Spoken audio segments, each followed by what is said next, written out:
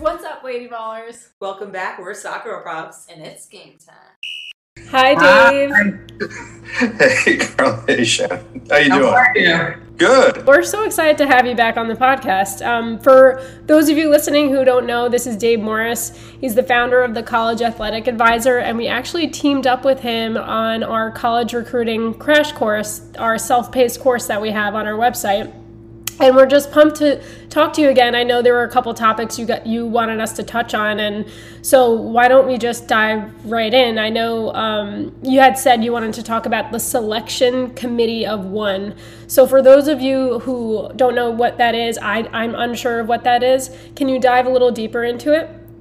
Yeah, people always ask. I'm sure the kids are always like on Instagram. They're saying, "Hey, how do I know I'm a D1 player? How do I know I'm a D2 player?" And the reality is you're not. It's really down to that specific program and that specific coach. And so each coach starts with some schools recruit 100 kids to get down to that 4 or 5 or 6. Some schools it's 1,000, but they've got to start with a big group and they got to narrow down to the people who are really going to play there. And, just because you're a really good player doesn't mean that this particular college that you like, the coach is going to see you as a fit. And it's not even about you, right? It can be, I had a tremendous young woman who's just signed with Colorado Mines, last week. And there was a D3 program and she really liked the coach. And the coach said, I don't think you're really going to fit here. I can't support you for admissions from a soccer standpoint. You can come here, your grades are great. And I was blown away, right? Like I was blown away. I'm a coach. I know that guy's I know their roster. I know this young woman would be a stud for them. And I know the coach and we're friends. I called her up. I said, "What's going on?" She goes, "You don't understand. We just signed 2 center backs." And, this young woman is a terrific center back too, but we're pretty happy with who we got. And we really I don't see how we're going to get her on the field and these other students. And we're committed to them already. And so it wasn't a talent thing. It's just, coaches are building a roster. They're building a community and each coach kind of makes their call. And soccer talent evaluation, in track, it's pretty straightforward, right? You send out about 10,000 emails and then you get them back. And then the kids who can't get into your college, you delete those emails. And now you're down to your recruiting group, the kids who are fast enough. And you don't have to see them. You don't know what they look like. But like if you're running a 54 quarter, like most D1 schools want to talk to you a little bit. In soccer, how do you assess a center mid, like a 6? It's very subjective, and every coach is a little different. And if you really want to dive into the weeds, and I'll stay away from this mostly, think about the NFL. They have all this film. They spend millions of dollars evaluating, let's say, quarterbacks. And what's their track record on drafting these guys? Like 30% are a hit and the rest are basically wash out. Soccer coaches have like 10 minutes and $1.50. And they got to figure out 10 different people, and they don't have tape.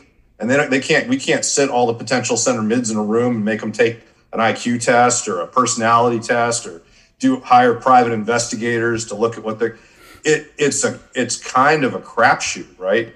You go watch these kids a couple times, you assess them based on where they're playing and how they, you kind of know what level they're playing at and you think about what they can do. And then you're looking at your own roster, if I have 3 really vertical, very fast, tall, good in the air strikers, maybe that really amazing striker is just not on my radar. I really I'm thinking, well, could I make her a center back at least for a year or 2? Would she be willing to do that? And all kinds of things that if you're playing, and you're like, well, I just scored a goal. College coaches are going to like that. And it's couldn't be further from what that particular coach is looking at. So, it's not that you're a Division 1 or 2 or 3, and there's a lot of overlap between the levels, right? Like a good D3 team is good, and there's some Division 1 teams that are not so good, flat out. But even within levels, just because you're not a fit for one program doesn't mean that you're not a fit that you wouldn't be a great fit for another. And as a prospective student athlete, I don't think there's any way to know. You got to ask the experts. That's the coach. And what I tell students is, listen, every one of these coaches is a selection committee of one. Their assessment applies to their program and their program only. They are not assessing you as a D1 level player, D2 level player. That's not their job. Their job is like, I've got to have a group of 20 to 30 players, right? Depending on my preferences, the school's preferences. And they've got to be able to mesh and play at the highest possible level. And so a lot of that has nothing to do with you. So if you're not getting recruited by a particular coach, it's not a reflection of your talent, your potential, your value as a person, any of that. And you've got to kind of get to the next step. But that's hard, right? I was going to say, you bring up a great point, and I think, so many people are discouraged when they're not getting chosen by a certain coach, and they make it a reflection upon themselves when they start to doubt themselves or what didn't they like. But it can be, they don't even have enough time to assess you as a player as a whole.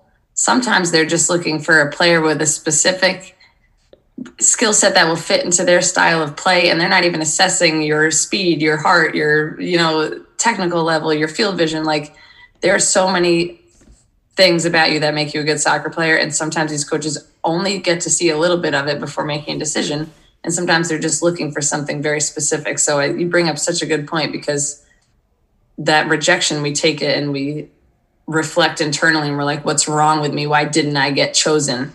But sometimes that's just literally not the case. Yeah, there's 6 million women playing soccer in the United States right now. And every team's going to recruit. Ultimately, they're going to sign, 8, 10 at the most. So it's not, there's just it's not about you is the biggest thing that I can tell people. And you never know. And you guys know this if you've interviewed for jobs too. You never know why you got a job, and you never know why you didn't. Yeah. Which is terrible. It's such a mind game. Well, you just have to be, the best advice I ever got is you just got to be really cold about it. It's like pulling a slot machine. You send out the emails, you pull the slot machine. And the good part is if you go and pull slot machines, you got to stick quarters in there. Eventually you run out of quarters, right? That's the design of the machine. When it's looking for a recruiting spot or a job or something, you just keep pulling the lever. Eventually you're going to win. Mm-hmm. And you just have to, your ability is still there. I talk to young people. I was talking to a young woman yesterday, and she transferred from a junior college to a 4-year school, and it was not a good fit. And she's back home, and now she's got to kind of restart the process. And it was too bad she didn't call me before she made that first transfer. I could have helped her out. But we'll pick up the pieces. And she's the same player she was, right? It just wasn't the right fit. It's not that she happens to be an amazingly talented young woman. She could have been a star for that program. It didn't fit. That's okay. Hopefully they go on and do great things. I don't know that they will, but that's fine. That's not my problem. And for this young woman, she's got to get somewhere where they're going to, kind of want to use the things she does well and support her where she needs support. And that's every coach, every program is trying to figure that out. And they're trying to figure that out on the sidelines of some tournament with 1,000 kids running around. I mean, think about how superficial that is. Mm-hmm.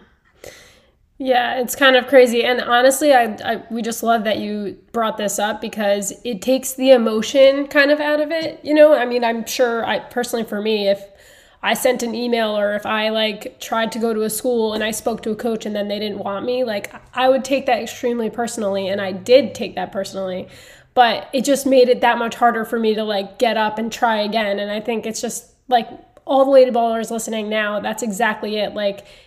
The teams are a puzzle, and you're just a piece that might not fit for that specific team. So, and that's okay, because there's so many other options, but it's just a great piece of advice. And it definitely raises awareness for me, especially, I'm sure for everyone, to think differently during the recruiting process. I feel like a lot of people, even myself, when I would look at one school, if that school wasn't interested in me, I was like, all right, then I should go lower, I shouldn't aim that high. But just because that one school at that caliber doesn't want you, it's a puzzle piece. You can still go for other schools at that same level of play, and you might fit in that puzzle. So I think that's such a good point. Like I don't think we've really talked about that before. So if anyone's listening, just because you don't get one coach at that level interested, you don't feel like it's not going to happen. Keep trying. Like, you know your worth, and you have to know it's a mutual fit. Like you mentioned before, it's not just the coach, it's also you too, making sure that you fit in that school. Yeah. And I think the other thing is people get caught up in like Division I versus Division II and that and to the extent you can get out of that mindset, it's only going to help you. There's, like Middlebury's won a couple national championships in Division III. If they played in most Division I conferences, they would be in the top third of that conference. They're that good. And there's schools in Division I, that don't field super competitive teams. So, understanding that you want to be in a program where you're going to thrive. And that's way more important. The other thing is, I talk to young women every day who I say, well, where do you want to play? And they go, I want to go to UCLA, or I want to go to University of Washington. I go, cool. Tell me about class. How do you feel about going to a class and there's 2,000 students and no one ever knows you were there? No one grades a paper, that no one you see ever grades anything. The professor never knows your name, never knows your grade, nothing. And some women are like, cool, I'm in. Let's do it. My high school's like that. Awesome. Some women are like, yeah, I don't want to do that. Well, then you can't go to the University of Washington or UCLA because the soccer program is going to make you go to class, and that's what class looks like for a lot of classes. And it's a real eye-opener. I think it took me a while to figure out how to ask that, so I got an answer. But I think if you think of it that way, well, then you need a smaller school. And there's smaller schools in every division, right? I mean, there's Division I schools with like a couple thousand, and you guys know this as well as anybody, with a couple thousand students, right? And there's D3 schools with 100,000. You can go to NYU. You want to be anonymous, you can play in Division III, go to NYU. They got 100,000 students. I mean, or like it used to say, or you could go to UC San Diego, but now they're Division I. So, because they're growing like crazy. But anyway, like there's a lot of options and a lot of different things. There's a lot of things to put in there. And if you restrict yourself to an NCAA affiliation, heck, the school can wake up in the morning like University of Hartford did and just change. Mm-hmm. I think you bring up such a great point again, that we all need to be looking at schools holistically and not just about just the soccer team. Because as everyone can get so caught up in that, and then you forget, you end up going to the school and then you just hate everything else about it. It's just not a fun experience. So it's definitely like, look at what majors and minors they offer, like the class size, like you said. Do you like the campus? What about like extracurricular stuff? I mean, that's all things that I truly didn't even really think about. Alana and Shannon, you might feel the same way. Like, all I thought about was, is the team good? Could I play? That's pretty much it. But it's a really nice reminder to think holistically about the school and trying all different divisions out too, to see what your life could be like when you're there, and having that like soccer, school, social life balance, which is really important. But let's just shift over to like the communication between coaches and players. And we're just curious, what should a player do if they're getting a very generic response from a coach? And I know you specified in November, that time of the year. Should they continue putting effort into the school, or is this something they should move on? I think it's two-sided thing, right? I think on the one side, for many more so when I was recruiting guys, you call them in September, and then you call them in March, and they say, am I going to play? And you go, yes. And they go, great, I'm coming. And you hang up, and then you talk to them in August. That's it. That's the whole recruiting process. You try that with female soccer players, and you're going to have no team, right? Unless you're Stanford and people just want to go. People are like, hey, did you forget about me? What are you doing? So the coaches know they need to keep communication lines open. But you get into this time of year, and there's a coach who you've been communicating with pretty regularly, and then they kind of go dark for a while. And I think that's definitely something that should concern you. If coach goes dark, right, that could mean you're kind of not it. It very much can mean, they like you, but there's probably a couple players ahead of you in the pecking order that they're trying to figure out. And then they're kind of like, I'm going to take care of these people, and then I'm going to take care of you. And you have to decide, do I want to be, like in that position? Do I want them to take me if I wasn't the first choice? The other thing is, you get to the end of the season as a coach and you get playoffs and you got, postseason and seniors and exit interviews. And the reality is you can drop the ball on recruiting for a couple of weeks after signing day, if the kids who didn't commit really early. And so you have to be careful. I think it's a two-sided thing. If there's that long pause, it can mean, hey, you're not really it right now. You may become it again. But it can also mean, sometimes coaches just drop the ball for a couple of weeks or a month just because there's, their recruiting's only one little sliver of that job, right? So I think, it's important just to, don't take it. If you send an email and you don't get a response, wait a week, send it again. Everybody misses emails, right? You guys do it. I do it.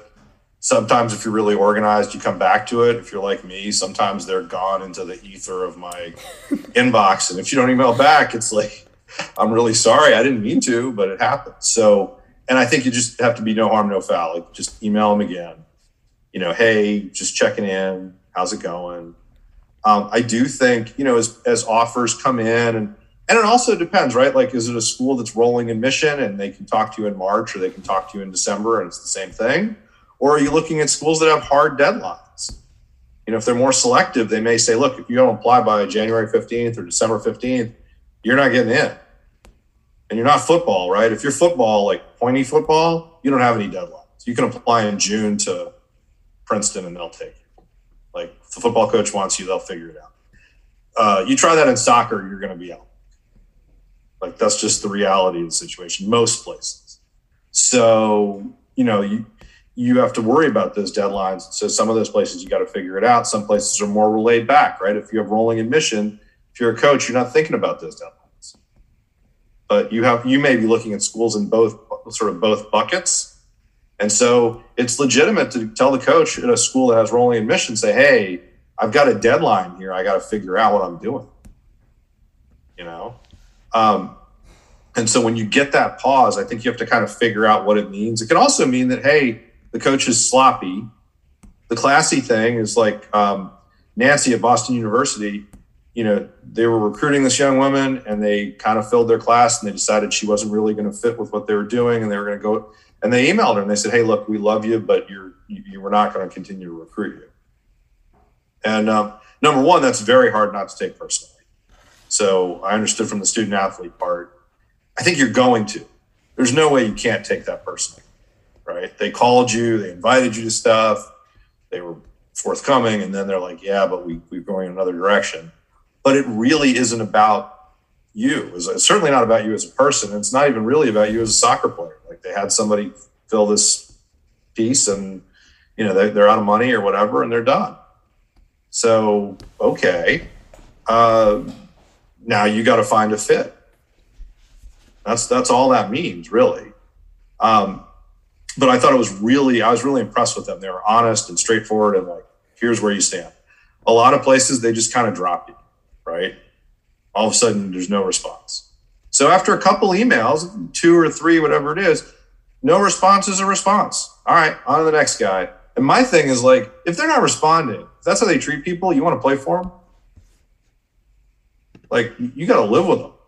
So to me, like, you want to take advantage of that. And then I think it is legitimate to say, as you get people who are like, hey, we're really interested in you, you can go back and say, hey, I've got some firm offers. I'm trying to narrow my options. Are you guys still interested? Or is it, what level of interest is there? And most coaches are fairly straight up about that. They're not going to, and then you can decide like, well, is a little interest worth holding off on a firm offer? Welcome to making life choices.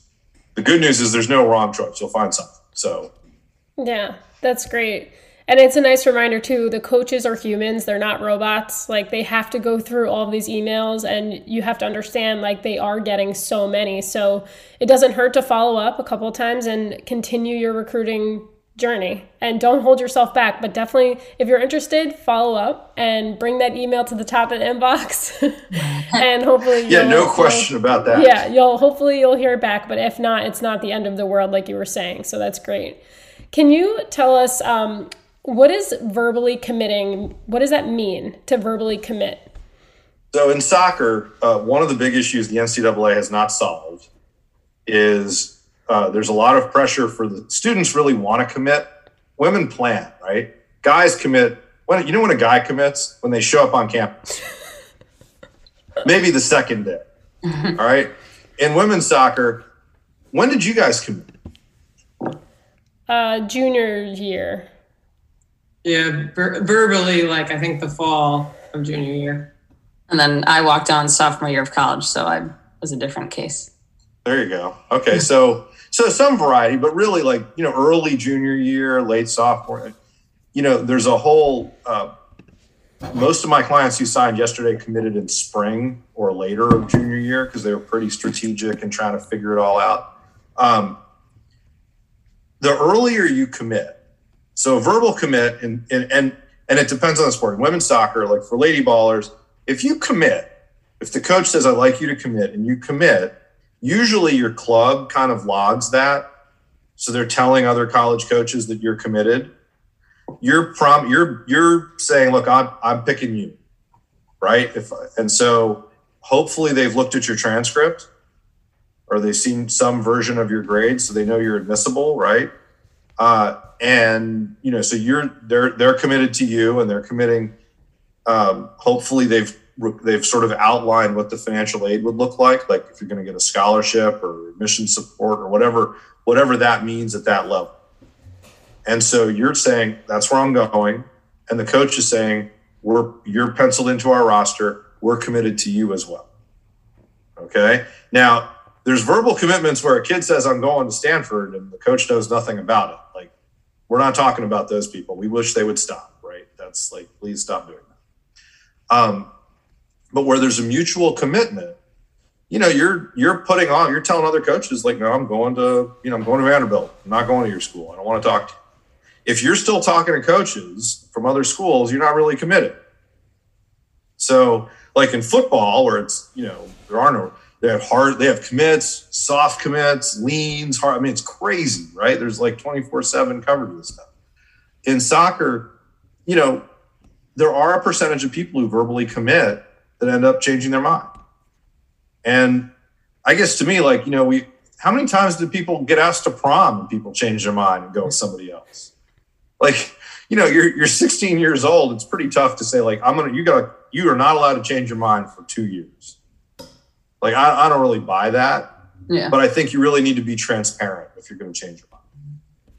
And also like the verbal commitments don't have, you're allowed to verbally commit a lot earlier than you would be allowed to sign with a college. And I think for a lot of lady ballers, and especially a lot of the girls that I train, they'll feel this pressure like they're behind because one of their teammates has verbally committed as a sophomore or something, or and they let that be a pressure that they're like behind other people. And I think everyone needs to just realize like you have that full time there. I have a ton of players that they will commit their senior year. Like you can commit that. So this pressure to like decide before you're ready to decide is totally just a perception. Like it does not have to be like that. No, it's counterproductive. It really is. Like if you're committing because you feel like you should commit, that's not a valid reason to commit. Yeah. You commit because you found the right spot, you found the coach, and the earlier you commit, the longer the runway between commitment and signing, the more likely there's going to be a problem somewhere in that journey and you need a backup plan. The other thing, if you're going to verbally commit and you or your parents think like, okay, well, it's not written out, it's fine. It's such a bad taste in the coach's mouth that they hear what you did and it's going to get back to the new coach. And I feel like I heard that a few times when I was going through the process of my teammates who just didn't understand that. And then the new coach was like, I don't want you anymore. Why did you verbally commit? And now you're coming to my school. So it just shows like a point of character. So yeah, if you're going to verbally commit, you're kind of on the hook when you really do it. Yeah. And I think it's important. There's from both sides, there's issues, right? If you verbally commit and the coach leaves at a quarter of all NCAA schools every year, right? You have a verbal commitment. It's worth the paper it's printed on. Okay? Now, the reality is most verbal commitments, like to me, if you're going to verbally commit, you should have a written outline of what you're committing to. Okay? A coach is allowed, they can't send you a grant and aid form, but they can send you a letter saying, look, you're committing and this is what we can do. Now, maybe we have to estimate your financial aid because that's not us, but here's the soccer piece. This is what you're going to get. Or we're going to support your admission if it's a D3 school, whatever it is. In Division III, you can ask for a financial aid pre-read. You can ask for an admissions pre-read. Like those things, that's how you commit, right? You can't commit if they're not going to take you, or you shouldn't. And you can't commit if they're going to charge you $50,000 a year to go to school there, you got to decide whether you want to pay $50,000, right? So if you don't have it in writing, also if you don't have it in writing, there's 2,000 coaches, right? If you take a group of 2,000 people in any field, a couple of them are going to be weasels, right? So if you verbally commit, you don't nail down the scholarship piece, there are a couple coaches who kids thought they had committed to X amount of money, and then on signing day it was Y. If you have it in writing ahead of time, you're not in that boat, because you can go to the athletic director and say, this is what I committed to. And then the coach has some splaining to do, right? Yeah, so, I think that's really important to note that they should have the coach outline exactly what you are committing to. Even though you're not signing anything, it's important for you guys to both agree on the terms. And then it's more like the honor system. You trust each other that you're not going to just go, AWOL and go just be recruited by other teams and reach out to other coaches. So those are really important things to note for the players who are looking to verbally commit to protect themselves during their whole process. Yeah, and the hazier the commitment is initially, the more likely you're going to have problems down the line. So make sure it's clear. And I think every coach, look, I'm trying to make it clear. I want to commit. I love your school. I want to play for you. I want to understand what I'm committing to. Because I think every coach understands that you have to have something firm to commit to, right? Like, otherwise, what are you doing? And it goes both ways, right? Like, if I send you and you say, yeah, I'll take this much, like you go somewhere else. Well, I feel like, okay, that's kind of different. It's important to note too, that coaches, if you change your mind, there's two different things. There's, I'm committed, but I'm still kind of looking, and nobody likes that, right? Nobody wants to be anywhere near that part of it. If you're doing that, other coaches don't want to be in the room for that because it makes them look bad. It makes your club kind of look hinky. Like, you don't want to do that. If you change your mind, this is really important. You're 16, 17 years old. Like, you're allowed to change. You can go, you know what? I committed, and then I got a driver's license. And I realized what was more important to me. And I really don't think this is the right fit for me. I think I made a mistake. Nobody ethically is going to penalize you for that. If you're up front and you call the coach and you explain to your club people may be a little hinky about it because they don't like when people change them. But you know what? They're your employees. So you tell them, like, sorry, dude, and you go on with your life. College coaches understand it. They may not like it, but they understand it. And there's what are they going to do? Like, change it? I mean, look at kids who go early decision. They sign a contract, right, to do early decision just on an admissions thing. And some percentage of early admissions kids, by the time it's April, they're like, I'm not going to that place. And ultimately, the schools complain a lot, but they don't do anything. It's like, what are you going to do? And these coaches also want a player that's going to commit to their school for 4 years. They don't want a wishy-washy player who's going to transfer out halfway and be a headache that they have to release. They So yeah, like that's why I'm like, think of how much even guys, just when we were freshmen to the time when we were seniors, the way we changed our mind about our major, the way we changed our mind about what states we liked, what towns we like, how our interests, like that is going to change. And then take a 16-year-old and how much that's going to change between 16 and 18. So if you want to take the time to discover yourself a little bit more before making a 4-year decision like that, it's smart to do. It's better than committing early while you're unsure of yourself. Yeah, and I, as a college coach, I know I always preferred to wait till people had a driver's license for a little while, because you don't really know what you're getting as a coach. Like, till they can drive themselves around, have a little freedom. Like, yeah, you're really you're taking a chance anyway. We're That's so actually immature. We're so immature as young high school athletes. Like, it's crazy how much you change. You don't know, Yeah. right? Like, you just don't. It's life. And so, yeah, the other thing is, everybody wants. Right now, women's soccer has there's a lot of kids transferring, right? Everybody's in the transfer portal every week, right? Stay out of that. Take your time, make a good choice up front. Because, I mean, I do this for a living, and I have a blast. And I work with people who are like, they're excited and happy to sign. And we really, no matter how much fun we've had, nobody ever looks at me and goes, this was great. Let's do it again next year. Everybody wants to be done. I made a choice. I want to graduate. You made your best choice. It pays to be pretty committed once you really feel like you've made your best choice. And so doing it super early, I don't think it benefits you, and I don't think it benefits the school at all. And the NCAA has tried to figure out how to regulate that out of existence and failed. Like we haven't figured out a regulatory regime that will work. And legitimately, like if you're a national team player and you're getting 100 phone calls a day, it's a problem. Like, I get it. But for 99% of people who commit early, like that's not the situation they're in. And they could wait. And for colleges, the other part is if a college really pressures you to commit early, what are they afraid of?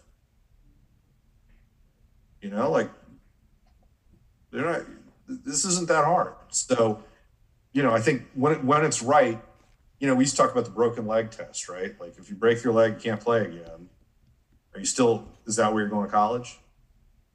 And if the answer is yeah, if you visit and you look around at the school and you think, I want to look like that when I grow up, you're in a pretty good spot. If you look around and you're like, who are these people? Well, you're in the wrong spot. Doesn't matter how much you like the coach or the women on the team or whatever. Yeah, that's great advice. It's just, you're dropping so many knowledge bombs that are just completely raising my awareness at this point in the game. Where were you when we were going through our college recruiting process? Because it's just so true. Like, don't rush into it. Take your time, do your research, like hire people like you who can help guide you on a personal level.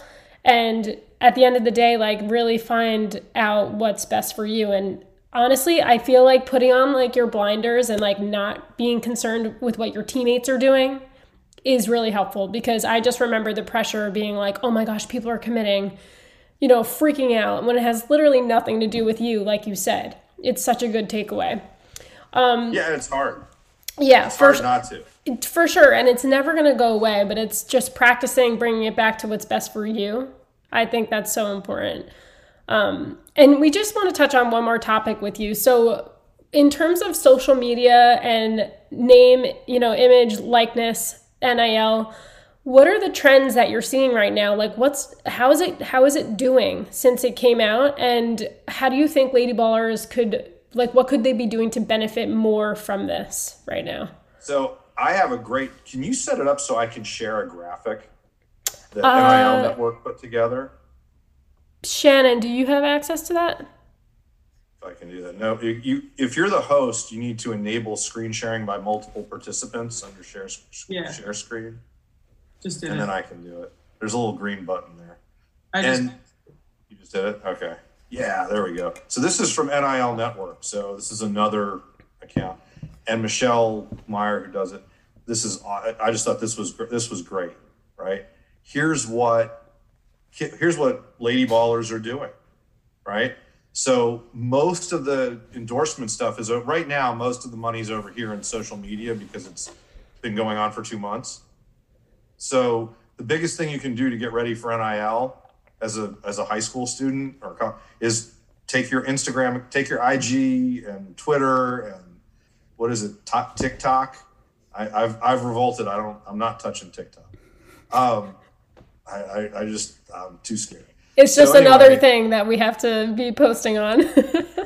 Oh God, I don't even, I'm like, talk tick, what? No, I'm like 100 years old. I don't do this. So get your account out of lockdown. Understand that when you post on social media, you are telling a story. And it can be casual and it's a story about your life. But, sometimes there's the cheap joke that maybe you don't want your mom to see. And maybe social media is not a great place for that to be preserved forever. On the other hand, talking about your struggles, talking about when things don't go well, and then tracking how you overcome those things is incredibly powerful. So telling your story doesn't have to be you smiling all the time. It doesn't have to be you always happy, always wonderful. In fact, that's not very helpful. People want, some level of reality, right? I mean, what made Soccer Girl Probs really connect with I still remember I'm coaching in a college with maybe, 400 students. We were a D2 school. We had about 400 students, and we were basically in the middle of a farm field in Indiana. And these women are watching these videos, and they're like, you guys are on Long Island, and these kids they're like, we totally relate. This is just like what we're doing. I mean, that's what grows social media, right? So like connecting with like, hey, and some of it was not real positive, right? Some of it was like, man, it sucks when the coach makes you throw up, Yeah, just being real and authentic and sharing the struggles. Yeah, and that's so I think being real and just sharing, this is what I'm going through, it builds connections. And the strength of your NIL brand is really the strength of the community that you build around yourself. And so that, that's the Instagram thing, the Twitter thing. And that's not the only option, right? This is big right now. But the thing that's going to be really big is going to be the coaching side. Like you can coach, you can do camps, you can do clinics, you can go back to your high school and charge them $100 to talk about how you got this is what I did to be a successful graduate. You can go back to your club, all of those things, and you can do private lessons, any of that, peer mentoring, peer share. Forget about, I think that the social media is being overplayed, and that forget about that. What about the real community that you build? What about the real community you contribute to? And that, that's really the strength of that's where you have value, because you're valuable as a contributing member of your community. It's kind of insane to me that wasn't allowed. That part of it. I understand the social media could blow up in ways that are not necessarily positive for the college themselves, but so go and literally represent your journey to becoming a collegiate athlete at that thing, and to share your knowledge and your experience should have been a given forever. But yeah, that's something that it wasn't against the rules. It's important to point out that it wasn't illegal. You couldn't get paid. No, you could get paid. People, because think about it, you guys work camps, right?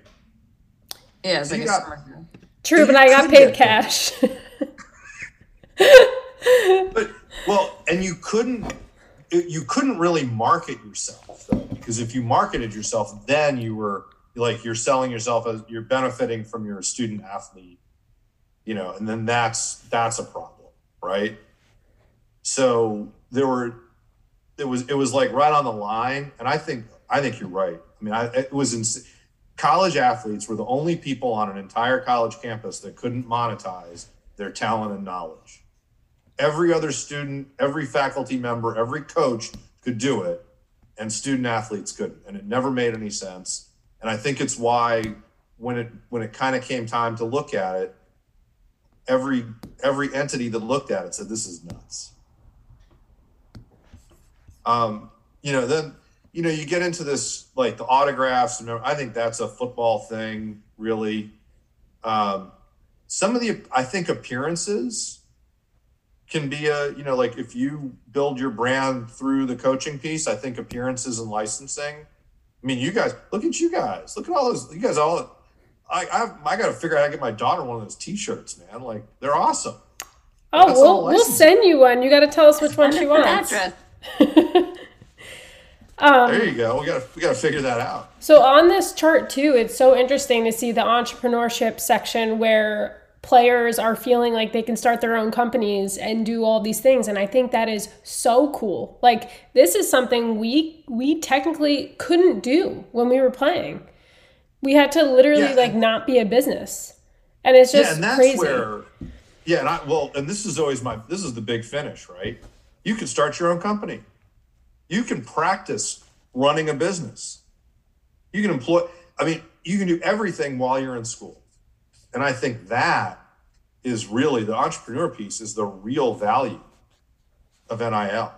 Like, because how valuable would it have been for you guys to run your own business, and monetize Soccer Roll Probs while you were doing it in college, and while you're part of that bigger peer group, and you've got your, everybody's living in the dorms, they're living in a community. How much more valuable would that have been?